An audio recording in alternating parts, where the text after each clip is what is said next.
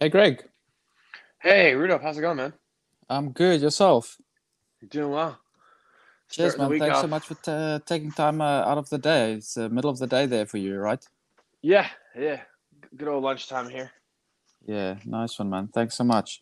So listen, I just quickly wanted to talk a few things. Obviously, Land Rovers, or at least Land Rover related. But I've been following you for a while now, and obviously, or it's clear, it's pretty obvious to say that of all the pages, I think you kind of represent the baddest Land Rovers.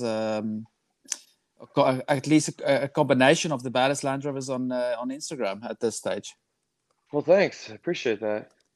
I mean, it's been really cool to watch what you guys actually, obviously it's a purist nightmare if you had to come onto the page and have a look at the variety of Land Rovers, but it's epic to see what these vehicles are capable of.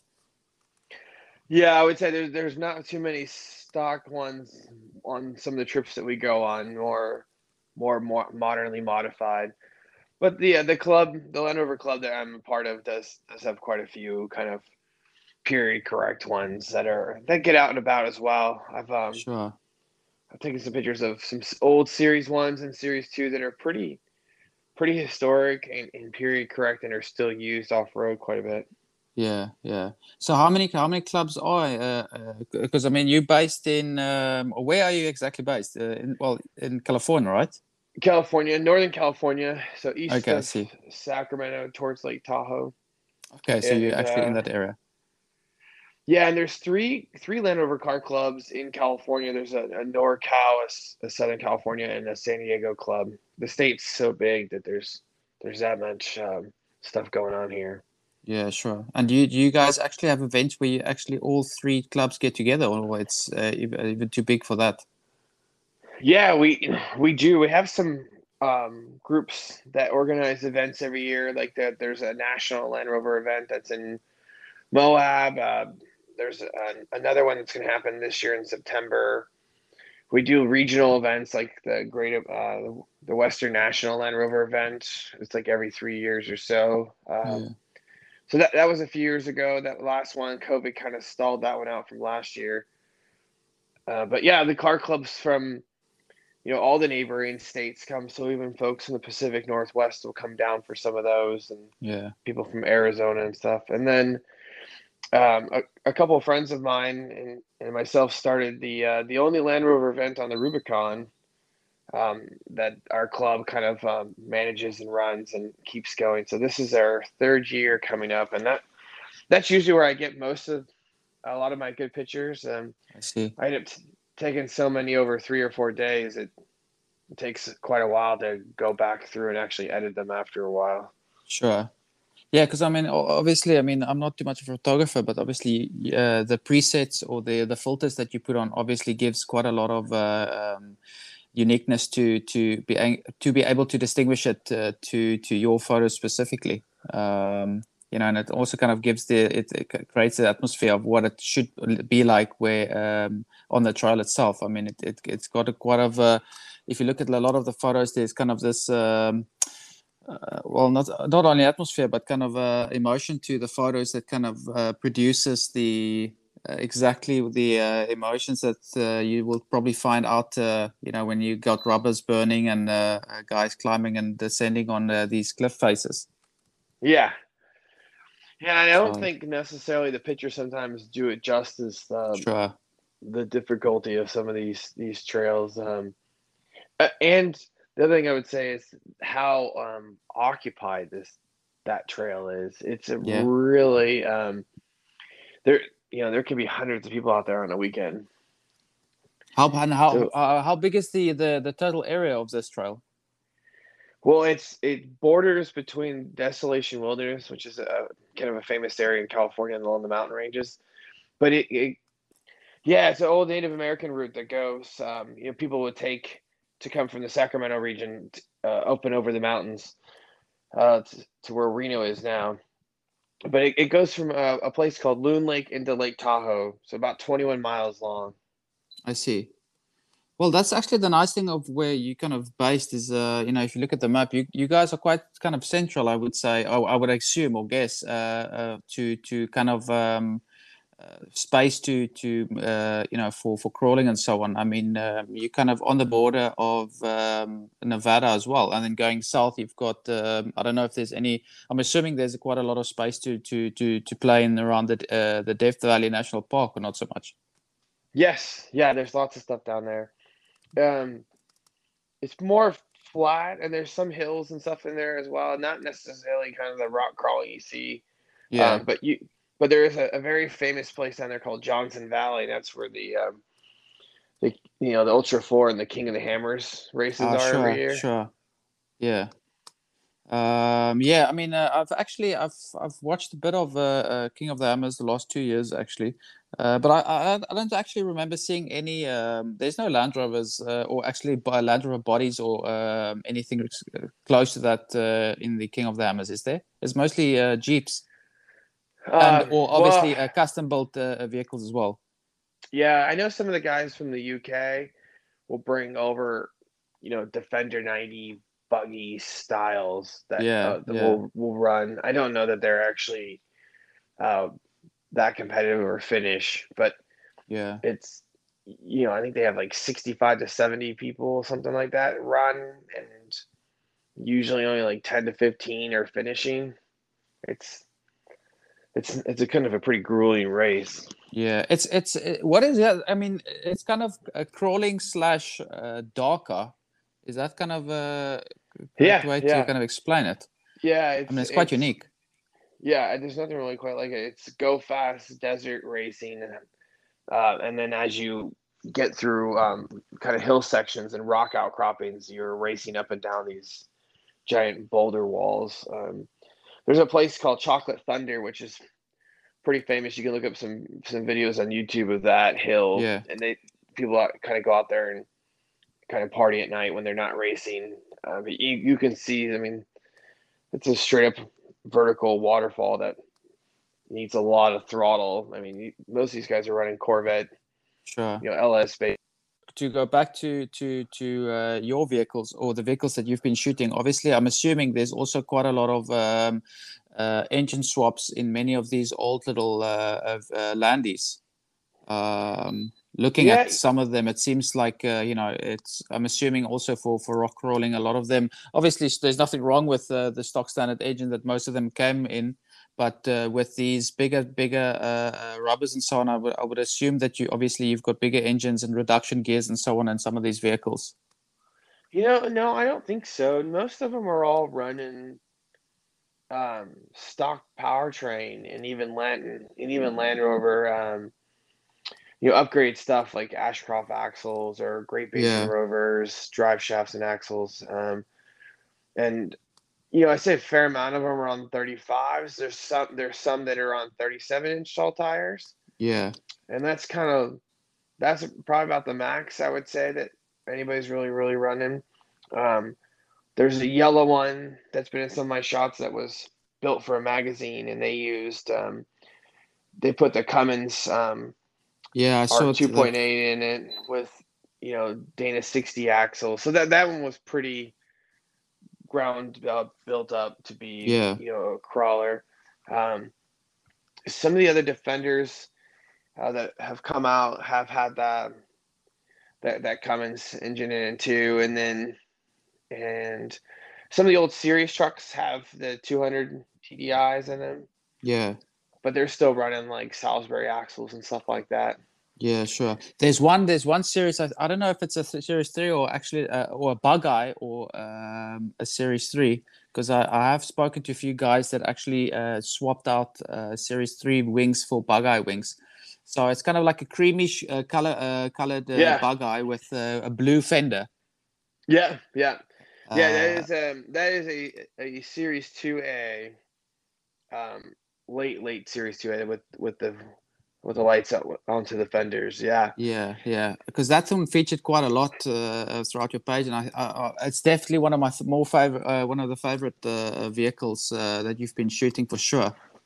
yeah. Um, That that one's been in that guy's family for a long time, and his dad's been long into Rovers as well, Yeah. and that one actually I think has a straight six old Ford in it, so it does have kind of a lot of the Rover parts gone from it, but it's going down the freeway at modern speeds now versus the Sure. series drivetrain, so it's got a more modern transfer case and a modern engine in it now. Yeah, yeah. So tell me about your vehicle. I mean, we mentioned it quickly the other day when we were talking in the DMs, but obviously you've got that multicolored classic Range Rover.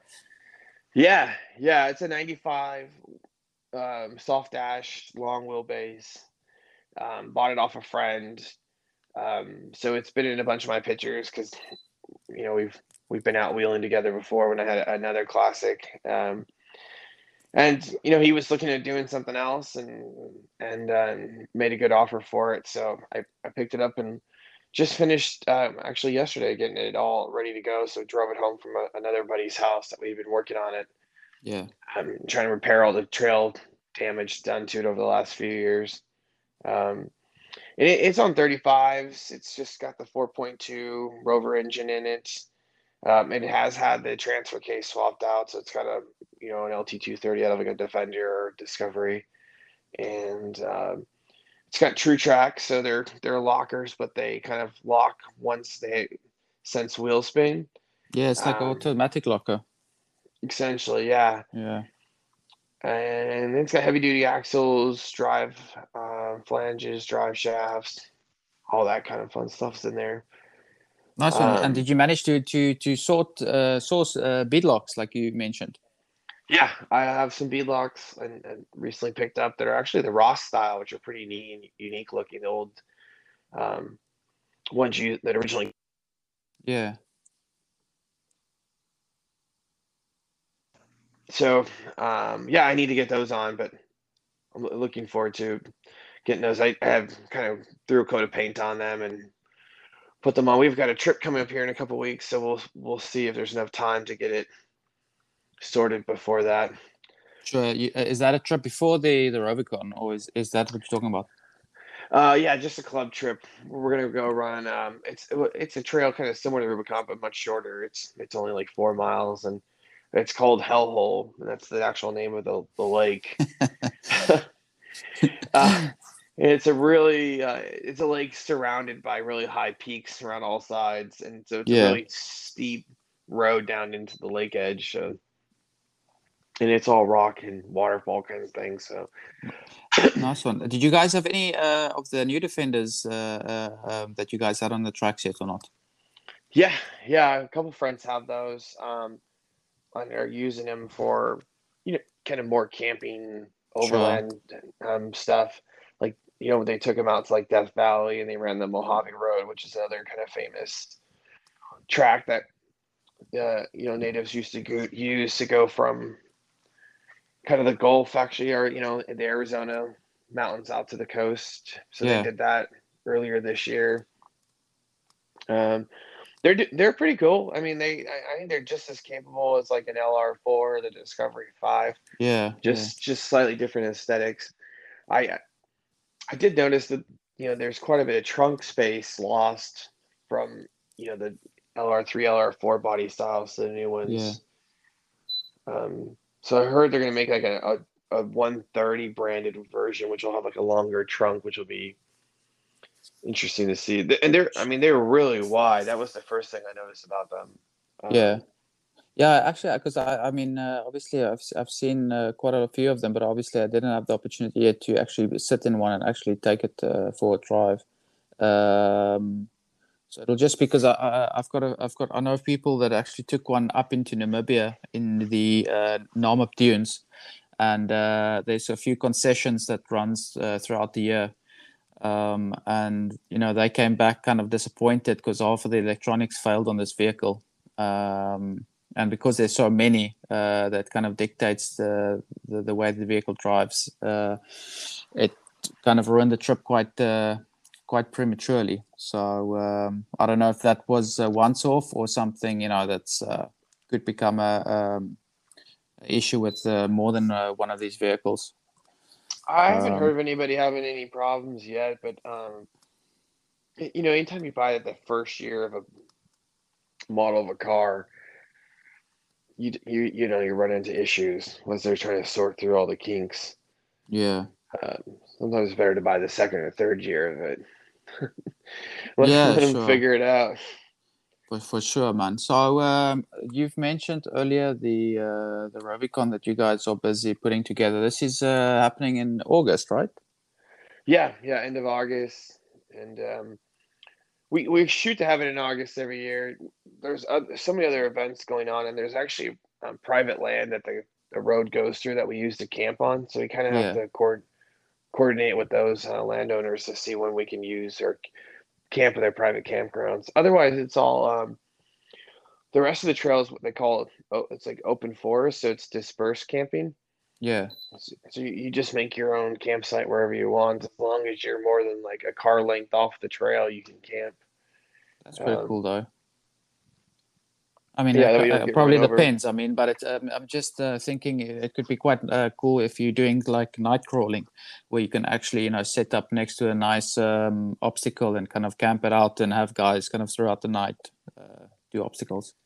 They do. Yeah, it's there are people going on this road all day long, every day.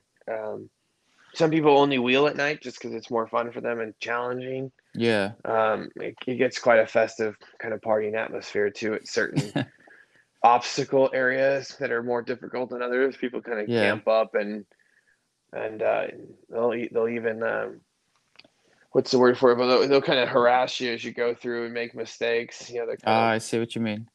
yeah. Yeah, because obviously, like you mentioned, obviously you've got the Land Rover club. Obviously then you've got the Jeep clubs and the Toyota clubs and everyone coming through in packs. Yep. Um, and then obviously you've got a little bit of a rivalry between the Toyotas, I would assume, and the Land Rovers and this and that. So I think it could be actually because I mean here we've got a few of the 4x4 events throughout the year where it's kind of slightly modified vehicles, or well, there's different classes, but most of the times it's slightly modified. And it's always fun just for the fact that you've got that rivalry between the vehicles, which Yeah. makes it so much more interesting, actually. Yeah, no, Yeah, that's exactly what it is. And then, I think people get such a kick out of seeing rovers out there because they go through there, but they're definitely not the majority. I would say there's probably more Toyota based vehicles than anything else. And then next is Jeeps. They're kind of like pretty close, pretty evenly matched as and far the as Toyotas is what type of Toyotas do you see quite often on the trails? The older style bodies, or the kind of I don't know what actually guys use for crawling at your side for, because for overlanding obviously you've got the forerunners and those type of things, so the FJs. yeah. So mostly what you see is the old school pickup trucks from the Yeah, yeah, 80s and 90s. They're first, second, and third gen forerunners.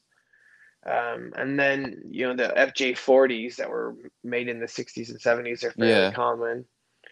And then 80 series Land Cruisers and 60 series Land Cruisers are also pretty common out there from time to time. You don't typically see 100 series just because they're solid. They're not solid axle in the front. yeah, It's really difficult to get through there with independent suspension. yeah. But people do it. Occasionally, you'll see a Tacoma going through there, the newer Tacomas, and you'll even see those with solid axle swaps on it, which is kind of interesting too. Really? They'll put a Dana 60 front on the front up there, and then sometimes a 14 bolt Chevy 14 bolt or GM 14 bolt in the rear, or Dana 60 in the rear. And Yeah, but I mean, because the newer Toyotas aren't really, there's not too much of a market your side, is there? Or it's not too much of an import thing for you guys to receive kind of the Land Cruisers, at least the 70 series, all the way up to the 200 series. we have the 200 series, but they're more of a No, for sure. That's like a city vehicle, yeah, actually. Yeah, for sure. yeah. And then Um, the 70 series to get imported, but they have to be 25 years or older. So yeah, and then they're all like right hand drive. So you see them, but they're they're more rare than they are, and typically when you see them, they're not typically being used. They're just cool cruiser cars. Yeah. Um, Yeah. the Tacomas are everywhere. I mean, they are the center point of the overlanding fad for sure. Yeah. And Well, that's the Toyota we don't have again. Is the Tacoma and the Forerunner. I mean, we've got everything else besides those two, for some for some reason. that's too Um, funny.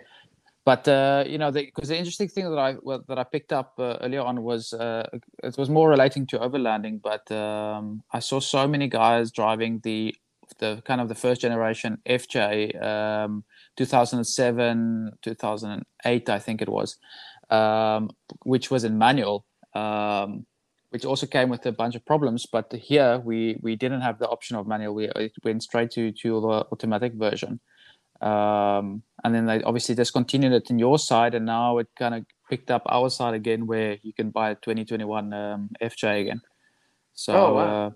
it'll be cool to hopefully see them start to reproduce a few FJs again in the future.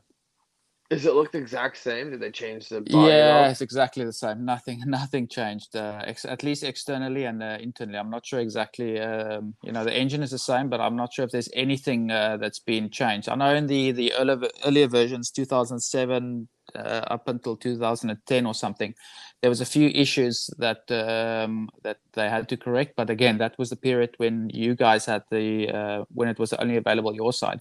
And by the time it got to our side, I think the 2012 going up, I think most of the issues is kind of being sorted out. So so it's just got a bigger price tag on it at this stage. So because obviously that's quite a unique vehicle, and it's kind of sought after as well, Hmm. beyond the Land Rovers. But with your Range Rover, what other upgrades did you actually do on your vehicle to make it kind of fighting fit for the trails? It's got Besides, because I mean you've mentioned a few upgrades earlier, but that's the upgrades that you've done. Was there any upgrades that was done to the vehicle when you bought it? all the actually everything was done when I bought it. I put it back together, fixed the mechanical things that were broken, but I see. it's got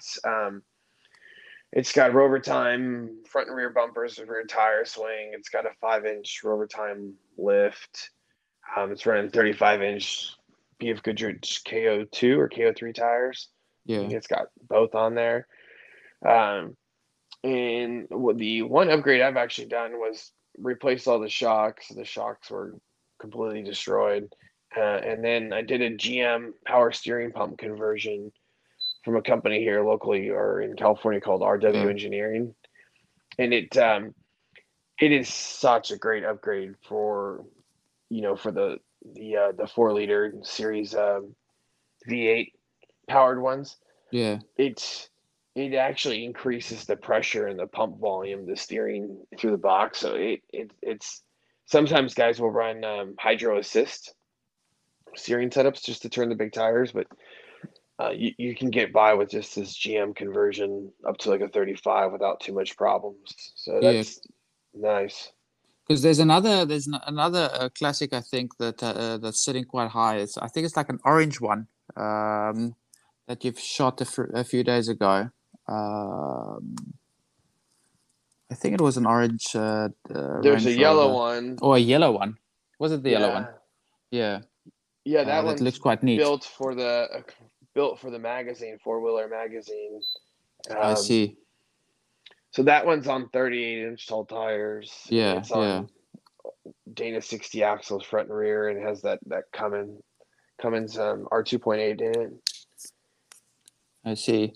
So regarding the photos, I mean, obviously, you are quite creative behind the lens. Is this something that you do as a full-time job, or it's just a kind of a hobby that goes along with the wheeling? Yeah, just a hobby. I like taking them out as much as I can on the camera, and whether it's like family vacations or going out and kind of off-roading. I always try to grab a camera and bring it along. Yeah. Um, Yeah, so Uh, I've been doing it ever since we kind of got into the sport back 7, 8 years ago now. And over time, you get a little better with taking pictures, and some Sure. of them are less blurry than the other ones. And It comes along. It comes with time, I guess, as well. yeah, Yeah, because obviously, I mean, there was some of the photos before that you tend. It at least it seems like you kind of shot in situ in the vehicle while going through the trail yourself, which actually came out quite cool. I can't remember actually. I think I saw it yesterday. A shot kind of looking back towards the vehicle behind you. It's just probably a while ago, but yeah, man, it's unfortunately for us, obviously, it's crawling has not really uh, picked up any momentum as it has your side. And here it's kind of, when you tend to see a guy with 37s or bigger on an old Toyota or old Land Rover that's been busted up, it's so weird how it doesn't really give off the same aesthetics as a busted up vehicle sitting on 37s, taken a photo of sitting on a trail or something. It's just, here it's mostly, obviously, sometimes beach driving, but mostly mud and thick sand and so on. So it's actually one thing that we don't tend to see too much in around Cape Town area, at least, is what you guys tend to have on your doorstep.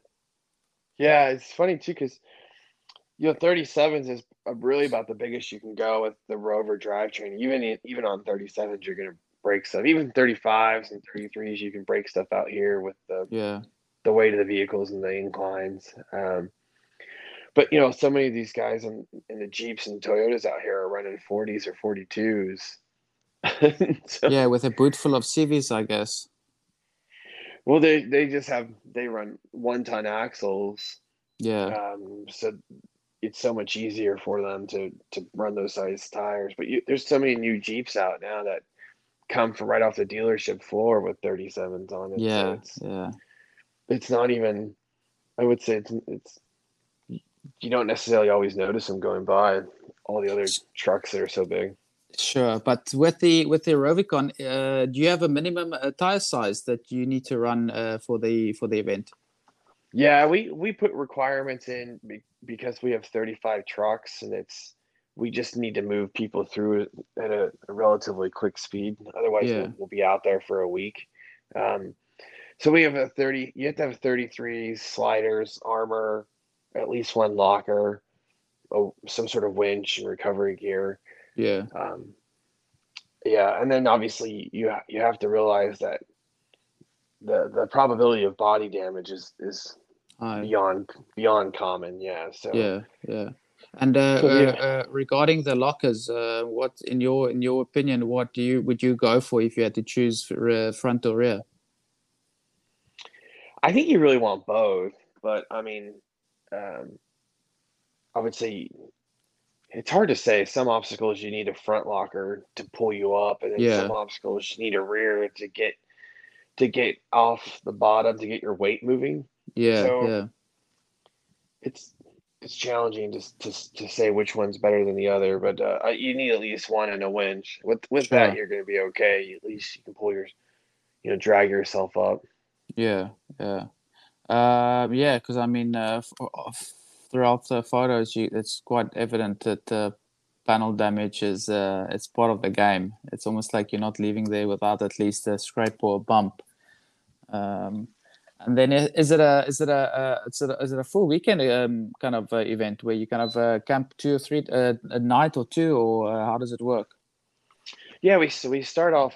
Most folks meet there Thursday night, camp at the start, which is Loon Lake, and then Friday morning we get up and we kind of take off in staggered groups. So some people do come in Friday morning to Friday Yeah, afternoon, um, and Friday's not too long of a day. We cover about 4 or 5 miles, or maybe less than that, about 3.5, 4 miles, and then we kind of swim and you can fish, and then you can watch people come through kind of some of the more famous obstacles like Little Sluice and Soup Bowl, and um, you know hanging around the campfire. And then Saturday, the next day, it's a much bigger day. It's like a 7-8 mile push, and then the following Sunday is the same. It's another big push out to the top.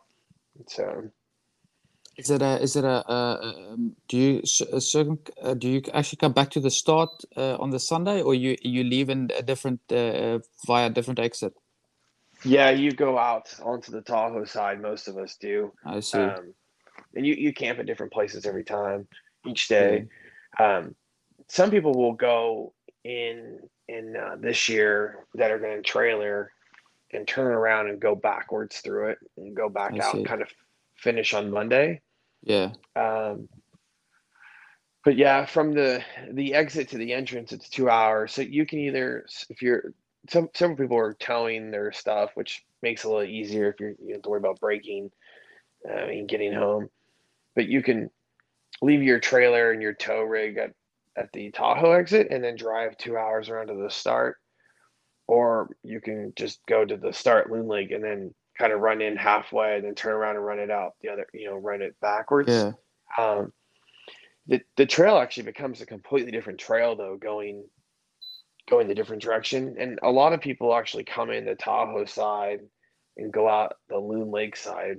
I see. So they call it running it backwards. But it's different. All the obstacles are different. So some of the things that you go downhill on, which are a lot easier, now you have to try and climb up them. Yeah. It becomes much more difficult keeping your momentum and getting up over ledges. I mean, So what is the trickiest section in the trail, coming or going? If there's one specific spot. little so you can look these up on YouTube too if anybody's ever Yeah. interested. Little Sluice is a really good fun place to watch. Okay. Soup Bowl is an optional obstacle that is pretty famous, and then Big Sluice is the next kind of hardcore obstacle that everybody has to go through. It's a downhill steep incline through boulders the size of Volkswagen Beetles. Yeah. Yeah, and then the last day, the obstacle is called Cadillac Hill, and it's a shelf road. It's a really shallow, like really narrow road on the side of a cliff that you got to kind of with a bunch of switchbacks. That's got a really steep incline up. I see. And then when you actually leave the trail, I mean, because obviously a lot of these vehicles seems like because it seems like you guys have quite serious regulations regarding vehicles on public roads. And is most of these vehicles go back on their own steam, or is some of them actually trailered back home? Because I've just the few guys I've spoken to, it seems like you guys have got a lot of issues when it comes to sounds like the Australians when it comes to tires sticking out of the mud guards, or size of tires, or lifts, or all these things. Yeah, I mean it's not too bad here. It's kind of regionally based, I would say. But yeah, I think you're allowed to go 2 inches to the side of the car. Then you have to have like a mud flap or something like that. But it's yeah, most of them drive home and I don't have any problems. Yeah, I mean, we're kind of on. I mean, they're big for the rest of the world and Land Rover fans, but for relative to parked next to a brand new Jeep, it doesn't look anything different. sure, sure. Yeah, it's just for us this side of the world, obviously things tends to be a little bit more, slightly more relaxed when it comes to these type of things. So my series doesn't even have seat belts. Um, and it's looking, if you look out towards especially and even the UK. I was speaking to a guy last night, and to go through the MOT with his old series Land Rover is like it's like a nightmare. You kind of go on your knees the night before and pray for the vehicle to just pull through the next day. So it's just always interesting to see what other guys have to actually go through just to get their old vehicles through the tests or MOTs, or keep it legal on the road. We have the same thing, but it's with the smog regulations. I see.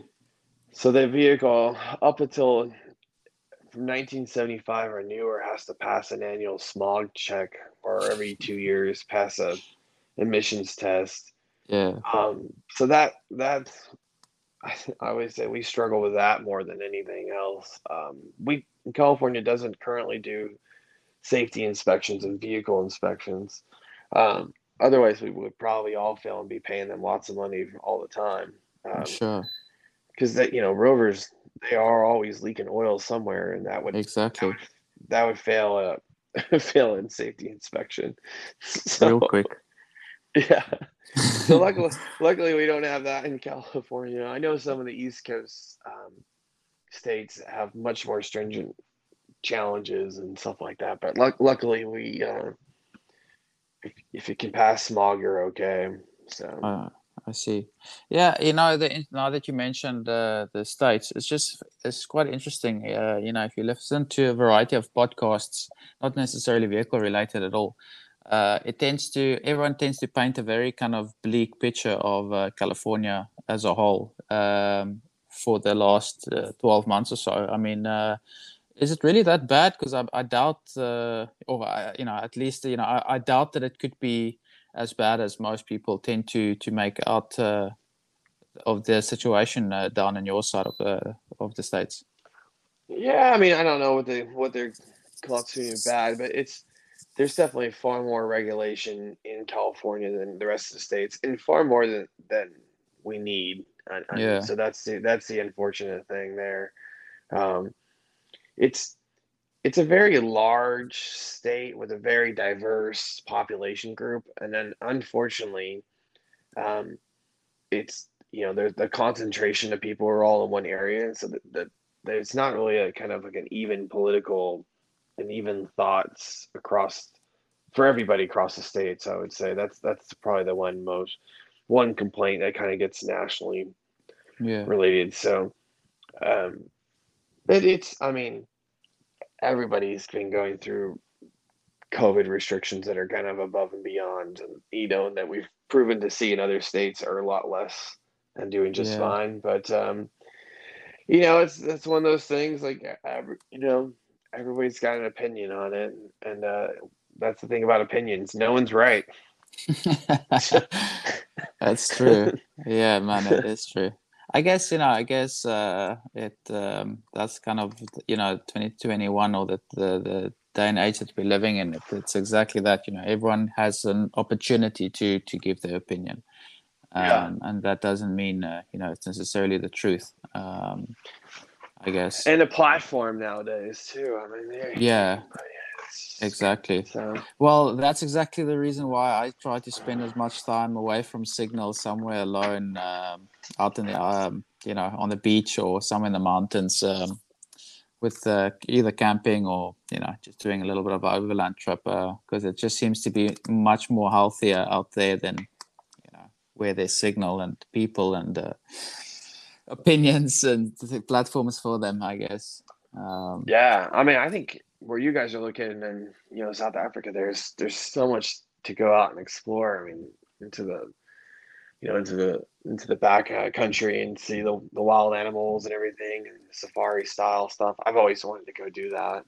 Yeah, sure. I mean, that's what that's what this part of the world is famous for. It's kind of the big five and the animal life around this side, which luckily for us, obviously now, especially going into the future, there's so much private nature reserves opening up. So obviously, a lot of the country is farmlands, private property, and some of these farms are massive.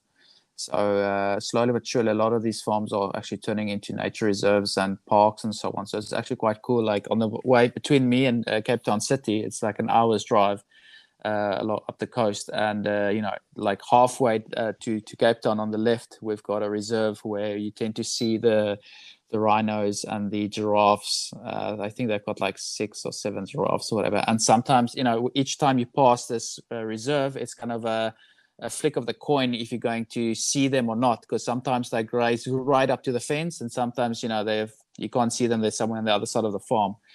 So that's quite cool to obviously observe on a trip down to the city.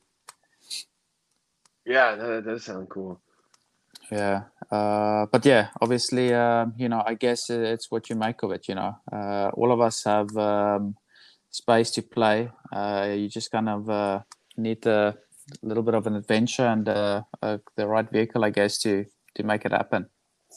Yeah, yeah, So that's the neat thing about it. Each place around the world has got their own kind of unique landscape to navigate through and yeah, figure it out. exactly. And like, you guys are probably looking for places to store fuel. Yeah, yeah. Well, actually, luckily for us, we didn't have any fuel shortage. But ever since the latest election, obviously our fuel prices is connected to what happens your side. So we did have an increase in fuel price, unfortunately. That's always a Yeah, kick in I the was just thinking nuts. more. I was just thinking more about going into the backcountry and not being able to find a fuel station close by. Ah, yeah. Well, actually, thinking about it, we've got from between me and Namibia, we've got a place called, the kind of a province, the Northern Province, and that's quite, all the little towns and so on is quite separated time and distance from each other. But there's actually not so many places. If you've got like two jerry cans, you're pretty well off, I would say. There's one or two spots I think that you could run out of fuel, but for the most of them, unless you go into like some private reserves where you end up doing like 20 kilometers a day, but it takes you like 7 hours to do that 20 kilometers because of sand or rock or whatever the case might be. But for most of it, we at least with the little Land Rover, I can get to most places with a full tank and two jerry cans on the roof. So it's luckily for us, we've got fuel. Most spots, clean fuel at least. Not dirty fuel that you'll tend to find up in Africa. When you go to Nigeria or these type of places where fuel becomes a little bit more of an issue. Great. Yeah, yeah. Yeah, that's not too bad then. Yeah. Anyway, man, listen. Before we go, I just want to quickly double check with you. Your page for the Land Rovers that we've been talking about so much of is Jeth Rover, Jeth_Rover. Yeah. And then you also have your other account for your photos, right? Yeah, I have a personal account with just my name captured by Greg. Greg underscore Bodine Or underscore photos. no, it's just captured by Greg Bodine. Ah, okay, cool. Is there any other place where you can actually like buy prints or copies of the photos that you're taking? Yeah. They're all for sale. There's a link in the bio of the Jeth Rover one that takes you to a website where you can buy any of the prints. And then if you see anything that you want, you can hit me up. I can send them your way as well because I don't necessarily keep that website updated as much as I should. I see. Cool. Well, listen, man, thanks so much for taking the time. I know it's your lunchtime and it's kind of you going back to work now. So thanks for taking the time. And I'm looking forward to the photos post Rubicon then. Yeah. We'll have some coming up from the Hellhole trip here in a couple weeks too. So that'll be Sure, fun. that as well. Definitely looking forward to it, man. Great. Thanks for having me Cheers, on, man. Rudolph. Yeah, have a good week. Bye. Cheers. Bye.